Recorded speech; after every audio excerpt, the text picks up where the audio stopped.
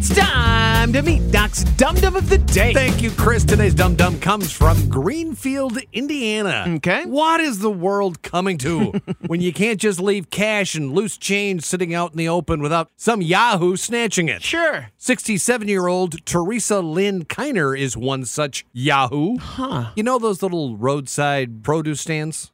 Yeah. Around here, you can get like corn and pumpkins. Sure. In Indiana, you can get arrested. Oh. Sometimes these stands work on the honor system. No employees or like an attendant, just the understanding that you drop your money in the box. Right. Well, between July and September, Teresa stopped at a small family-run sweet corn stand at least 18 times. Oh. And she got something every single time. And it wasn't just corn. She'd reach into the box like she was making change, then walk off with a wad of money.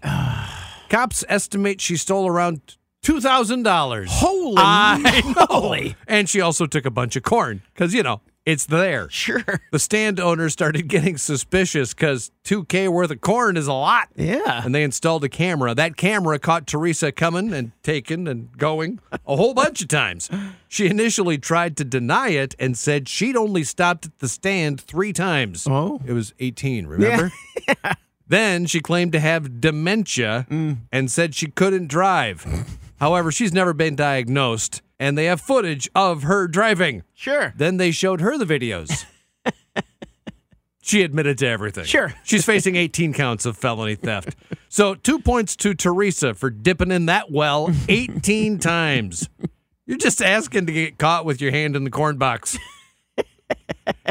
And 1 point to the owners of the corn stand. Maybe come up with a box design where, I don't know, people can't fit their hands in it. It's called a slot. Check it out. The curious case of the Swift sweet corn stand swiper is solved. And Teresa, oh shucks, you are Doc's Dum Dum of the Day.